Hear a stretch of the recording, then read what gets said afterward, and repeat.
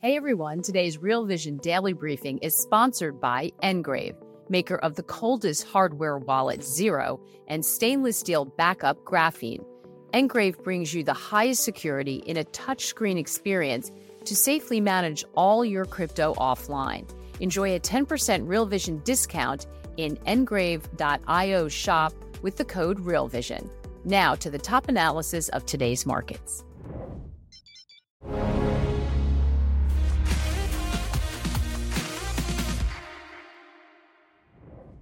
Is everyone too complacent about inflation? Hi, everyone. Welcome to the Real Vision Daily Briefing. With me today is Dr. Sri-Kumar, president of Sri-Kumar Global Strategies. Hi, Sri. How are you? Good to be with you, Maggie. Good. I love having you on Fed Week because there's a lot to talk about. We have Treasury yields inching lower again ahead of the Fed meeting. And it seems like the market is expecting some kind of dovish message or posture, maybe even a hint at a May rate cut. What do you expect from Jay Powell this week?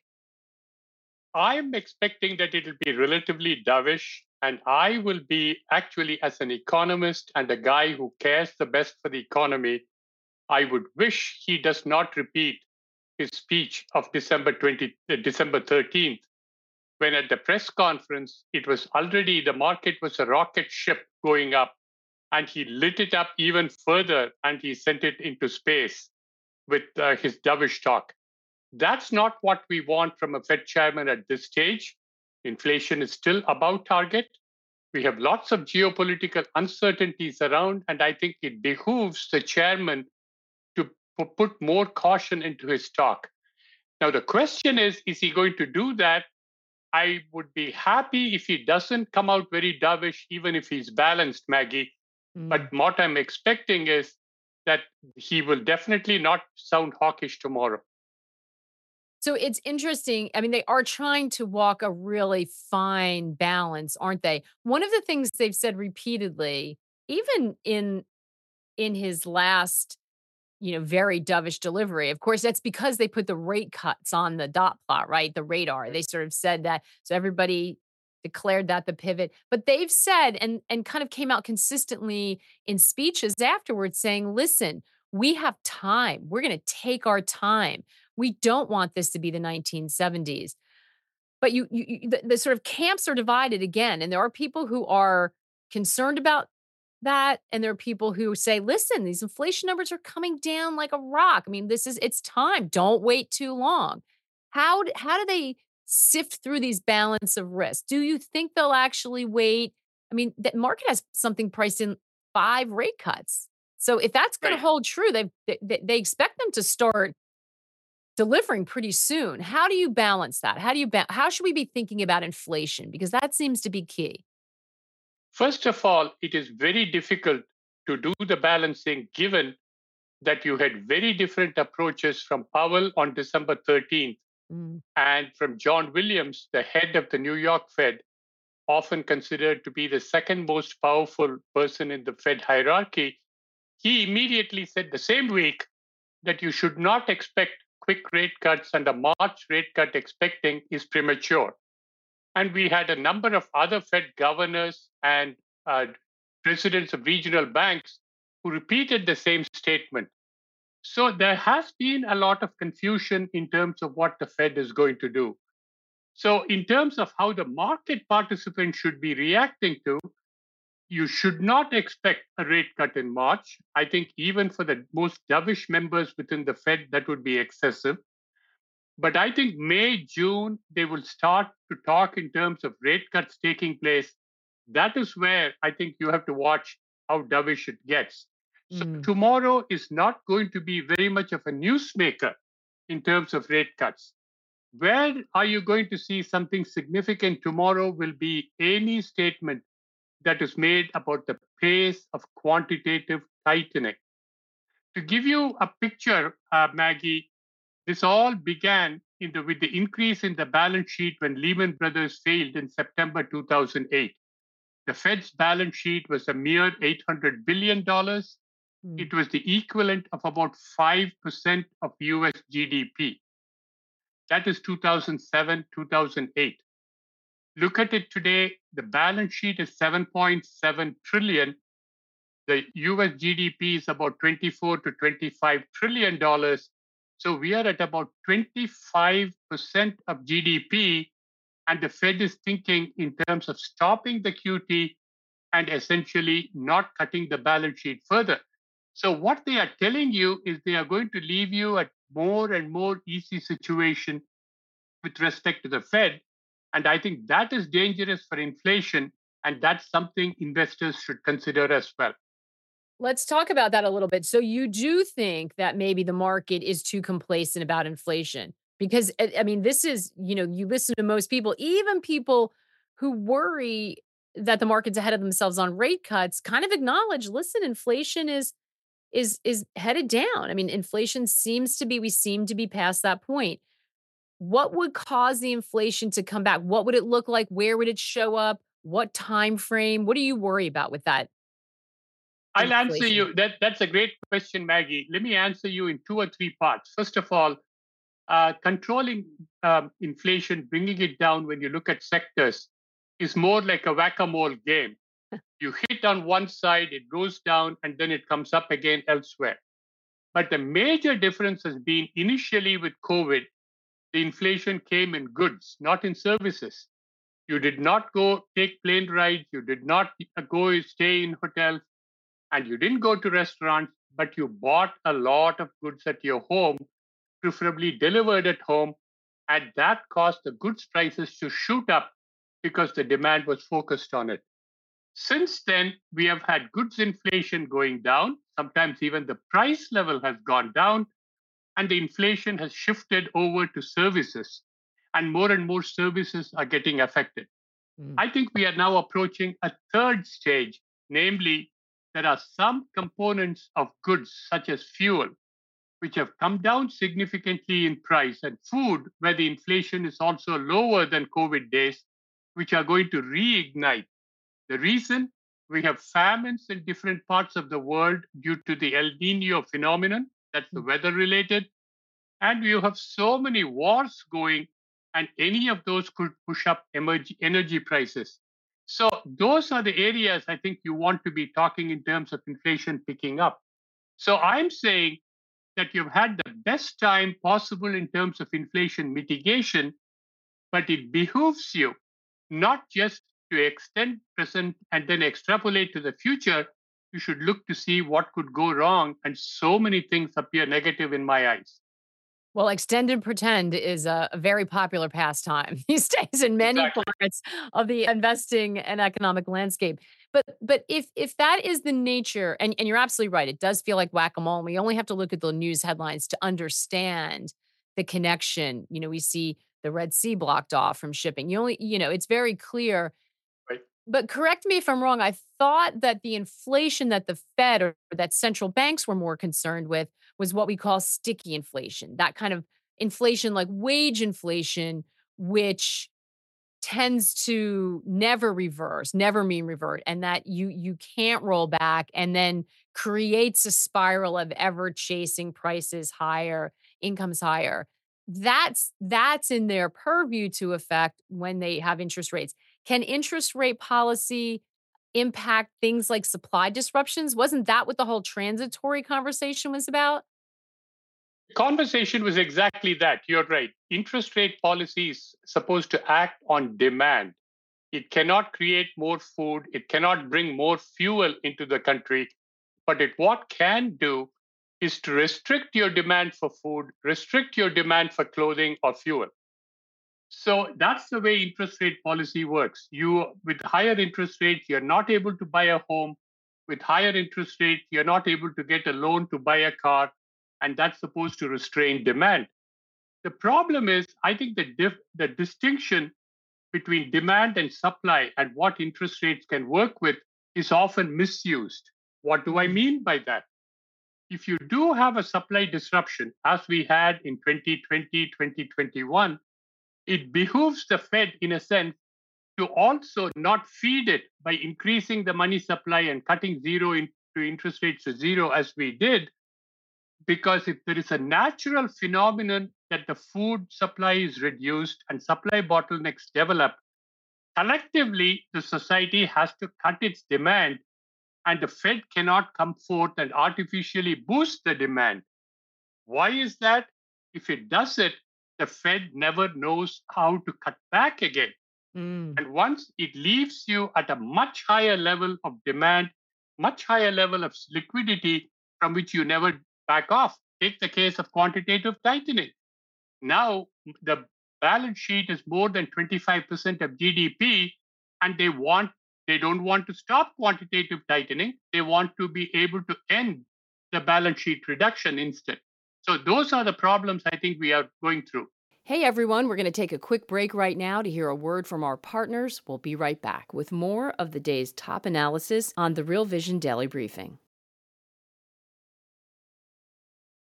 Yeah. And it's a great point. I mean, obviously, when we were in COVID, no one was working. People had to live. There was a different calculus to the decisions that were made. Now that we're in a more normal time, if you see that sort of sporadic inflation, the idea that you would juice it. So maybe it's not in the toolbox to eradicate it, but the idea that you're artificially pushing up demand Exactly. with stimulus makes a lot of sense. And that's a really important distinction, I think. Uh, so we have a question I that mirrors what I was thinking about. Um, oh, so many have come in. I've got to go down and find it. From the Macro Butler. Thank you guys, by the way, for putting such great questions in all the time. We love our chat. If you're not on the platform, come over and join us. You can sign up for free. Um, he's asking or she's asking Sri, do you think the U.S. economy is heading into into stagflation after the presidential election, as government spending could fade after that? Um, I mean, it's an interesting question, especially when we're grappling with this inflation potential problem. How are you thinking about the outlook for the U.S. economy?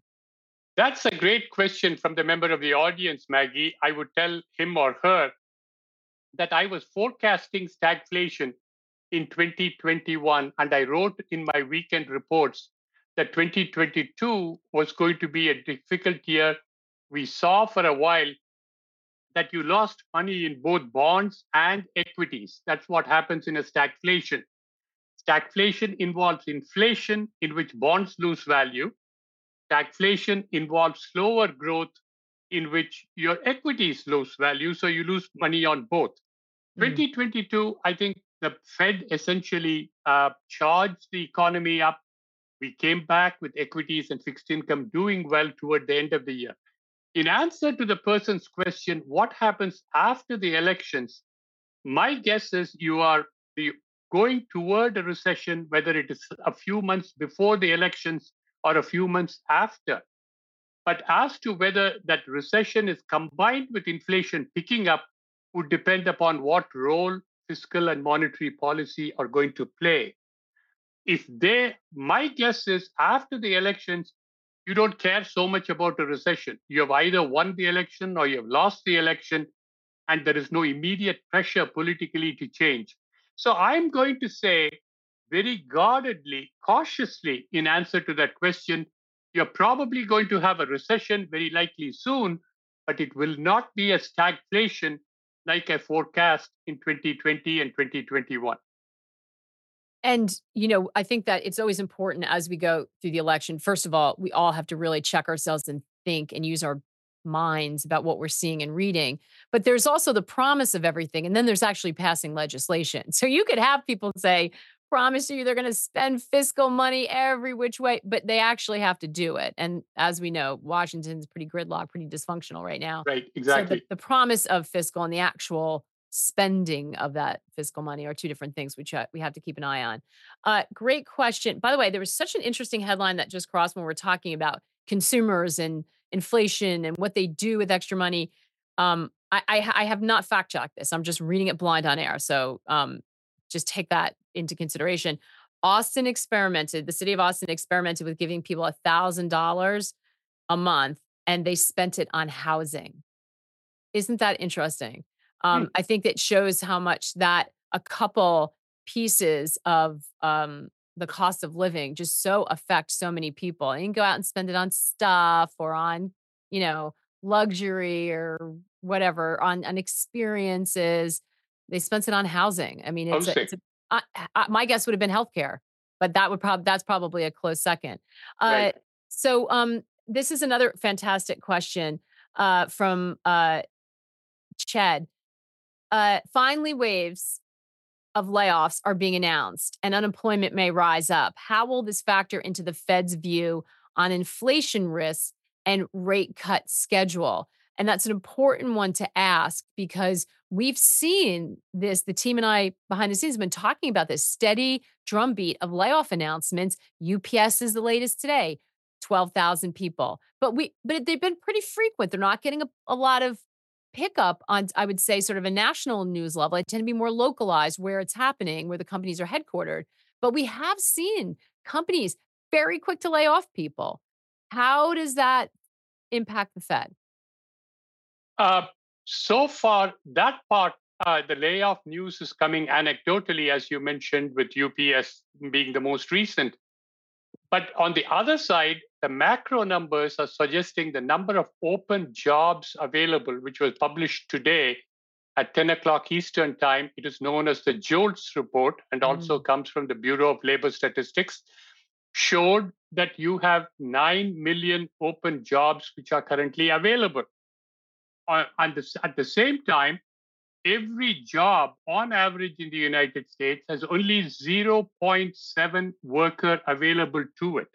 Or the reciprocal of that, every worker has 1.4 jobs available to him or her. So it means that you have more than one job available per person, and that by itself should show you that there is a problem. Now, mm, why is there a layoff at the same time? I have an explanation which I have again talked publicly about. Is a skill mismatch.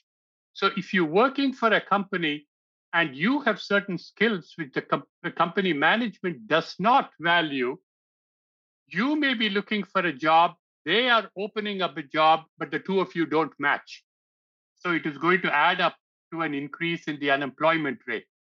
So if you have to come bring mhm, down the unemployment rate, you also in the long term need to put emphasis on education. Whereas look at the post-COVID stimulus. I like to say that when Ben Bernanke came in 2008 and then increased the money supply substantially, he did not change a plumber into a nuclear physicist because the money supply doubled or tripled. The plumber is still a plumber.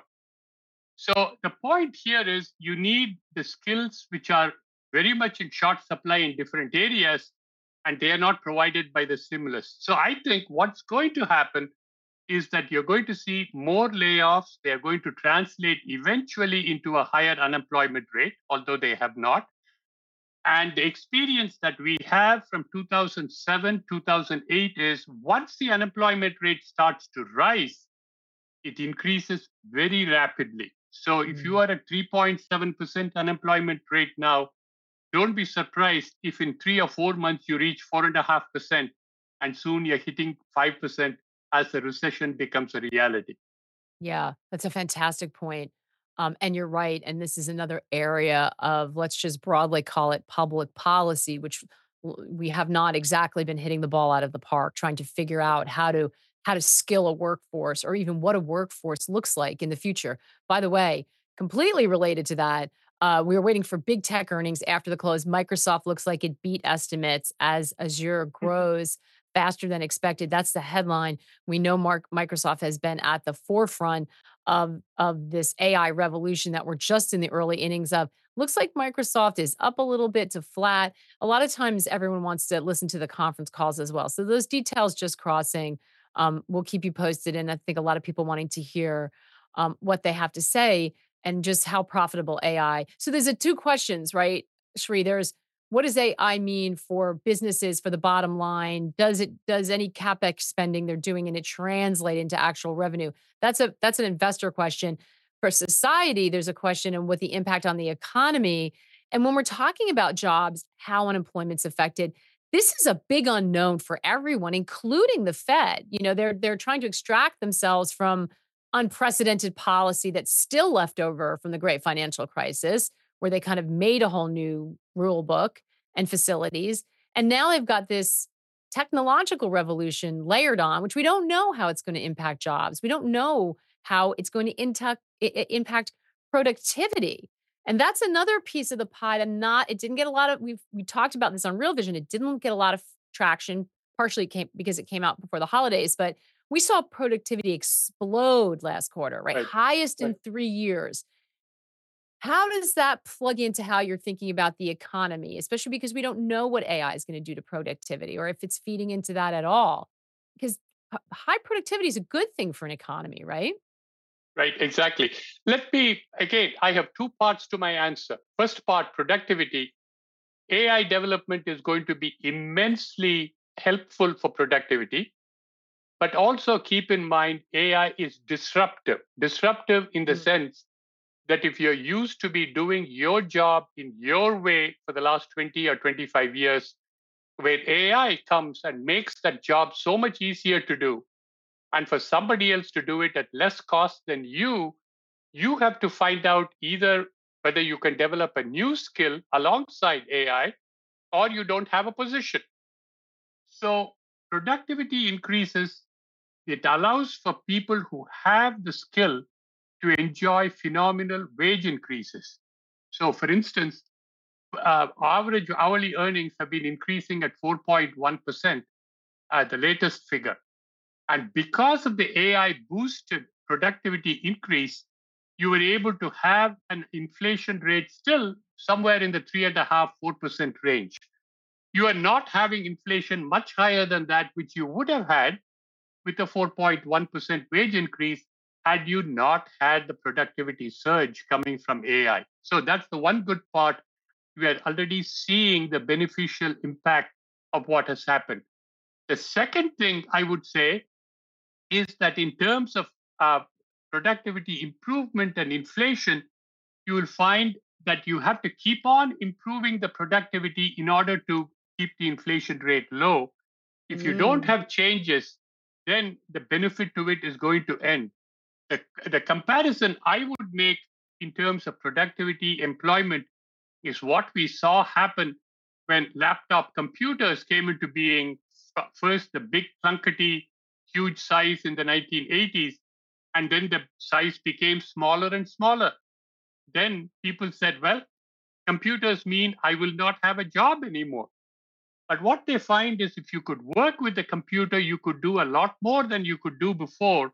So mhm. it enhanced your productivity, it created new employment. That, I think, is what's going to happen with AI, namely, people who are able to harness it, who are able to use it for the benefit, are going to be able to get so much more done than people who find it as a threat or a competition.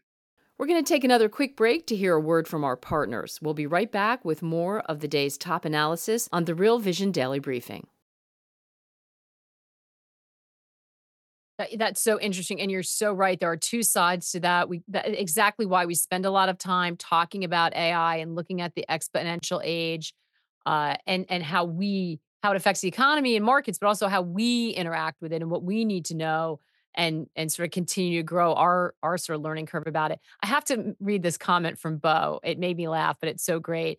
The NBA had a Dr. J. I think as far as the markets are concerned, we have Dr. K. So we agree, and I love that, Bo. Thank you for that. Thank you. Thank you So so much. I want to get your thoughts, Sri. We've come a really good question about China, so I want to get to that. But uh, so as we now have a pretty good sense of the things that are on your mind for the U.S. economy, what are you thinking about the 10-year bond yield? Where do you think bonds are going? Well, 10-year yield today is around 405.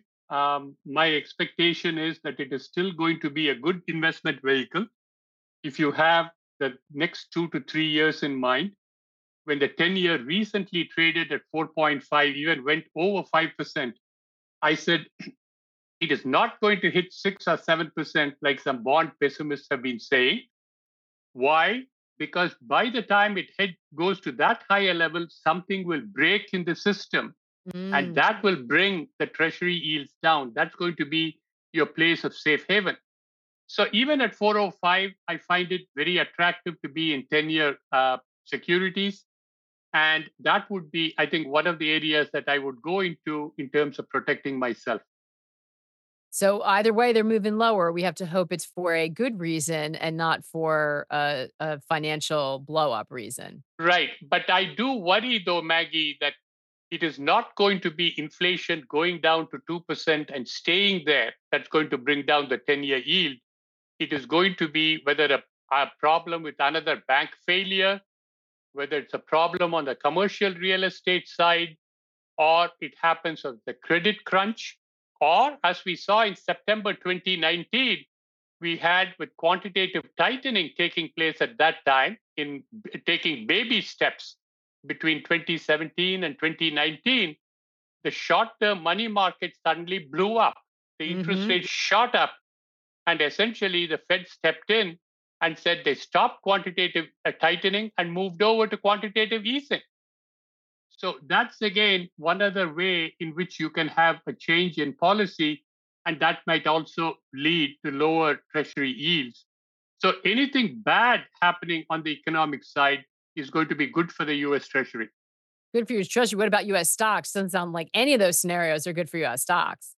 None of those scenarios, there is one scenario which is actually very good. I've been saying US equities, once they get a hit because of a credit event, are subsequently going to rally when the Fed and Treasury turn on the fiscal and monetary taps and the faucet turns on, and you're going to say, forget about inflation. We only need to care about the system, and we are going to turn it on. In other words, think about December 2008 to March 2009. Interest rates have just come down to zero. We are wait, and the S&P 500 is heading to its all-time low of 666 in early March of 2009. That's the time for there was blood on the street. That's the time to be very optimistic because it turned out to be the bottom for equities as well. So Mhm. that's where I would watch to see something breaking, allow for a little bit of time to take go by, and then watch for the stimulus to pull up the equities again. But you don't think it's anything as cataclysmic as what happened during the great financial crisis? No, I don't think so. It doesn't look like it unless it's grossly mismanaged, which I would not put Well, beyond scope of reality. But on the normal course, it should not be as bad as it was in 2007, 2008. gee, the possibility that it could be mismanaged, fills me with fear, I will say, Sri, given again what we see happening on a daily basis. So, Ralph asking, I wanna get this in because it's not just about the US. We often spend a lot of time talking about that because it kind of is one of the lead dogs and has huge repercussions, not just because 'cause we're sitting here, but, China, massively important. Ralph asking, do you have any comments on China generally and its real estate sector specifically? We know the courts ordered Evergrande to be wound down this week. How are you thinking about China and that impact on the global economy? China, clearly, there are a variety of issues. One is domestic economy wise, the economy has slowed down. They have never recovered from COVID in a way that the United States and Western Europe did. There was no similar recovery in China. It's been very slight. The second problem they have is the communist administration in Beijing interfering with private businesses. When I say that, think Jack Ma, think Yeah. Alibaba. Not only that, even think in terms of a pedestrian occupation like tutoring students to get into college.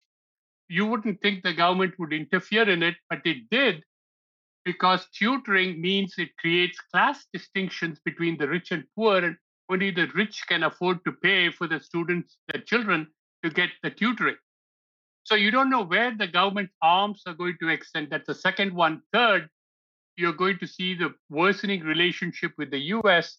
I am very concerned watching the China Taiwan relations after the January 13th elections, which brought a pro independence vice president of the country. He became the president, he was the candidate, and he is probably more pro independence than his predecessor, the lady President Tsai, was before him. So, those are the things to watch for. Now, as an investor, what should you be doing with China? I think it is going to take at least 1 year, probably more than that, to bottom out. At that stage, the valuations would be very attractive. You would probably looking at China from, let's say, going in at 2025 and staying in the country till 2030, 2032, 5 or 7 years, it might make sense.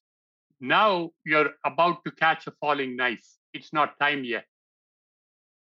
And we've gotten a lot of questions about that, so thank you. I think this is gonna be the last one we can squeeze in. Sri, don't you think gold is the new where'd it go? Anti-fragile, in an environment of geopolitical unrest and social unrest? Yeah, gold is very attractive. I like it. It's recently been trading at 2050, $2060 an ounce. For a while, it had difficulty crossing the $2,000 mark, but I think we are convincingly above it. And if interest rates come down, both in the United States and Western Europe, it is going to make gold even more attractive. As I see it, gold is the only significant competition that the US Treasury has as a safe haven. Mm. You cannot go into German bonds, you can't go into Japanese bonds because they don't exist in big enough numbers. But you can go into US Treasuries, it's the largest market in the world, and you can do that. And the second thing you can do is with gold. So I continue to remain bullish on gold, Maggie. Fantastic. It's so Sri, we love that you take the time to really it's easy to have a knee-jerk hard landing, soft landing, easing, they shouldn't ease, but you really helped us sort of unpack some of how the Fed looks at these things and works, and I think that's so important going into a really important meeting like this. So we appreciate that. Thank you very much. Good to talk with you always, Maggie. I want to share an extra little thing with everyone before we go. So we always talk about um, trying to provide everybody with the knowledge, like Shri just did with us, the tools and the network to help you gain financial freedom or at least reduce some of the stress in your life around finances. And this week, this month is Education Week, and this week we've been taking a little bit more of a personal look at finances. And I had a great conversation with James Altucher today. I'm not sure if you're familiar with him or not, but he's run a hedge fund. He started a bunch of companies, but he's had his fair share of ups and downs. And he's written a lot about that. And he has a lot of thoughts about what you can do to try to grow and build your wealth. I just want to play a little snippet of the conversation we have. So have a listen.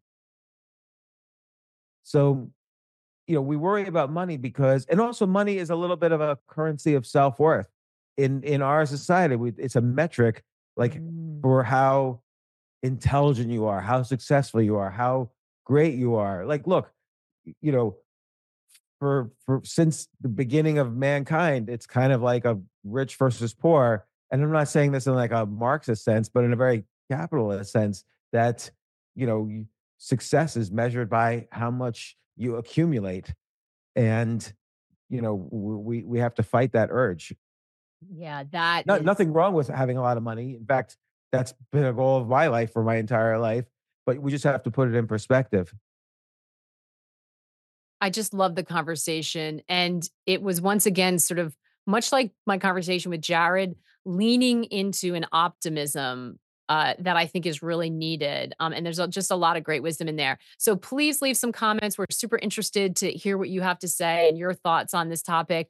And I'll be catching up with Raul later this week to talk to him about this. Which will be super interesting. So be sure to check it out. If you are watching on YouTube and you do not have a Real Vision membership, you can get one. Just go over to our website and sign up so you can see all this great material. Thanks, everybody. Love talking to Sri. We will be back same time tomorrow. In the meantime, take care and good luck out there. Hey, everybody. Today's Real Vision Daily Briefing is sponsored by Engrave, maker of the coldest hardware wallet, Zero, and stainless steel backup graphene.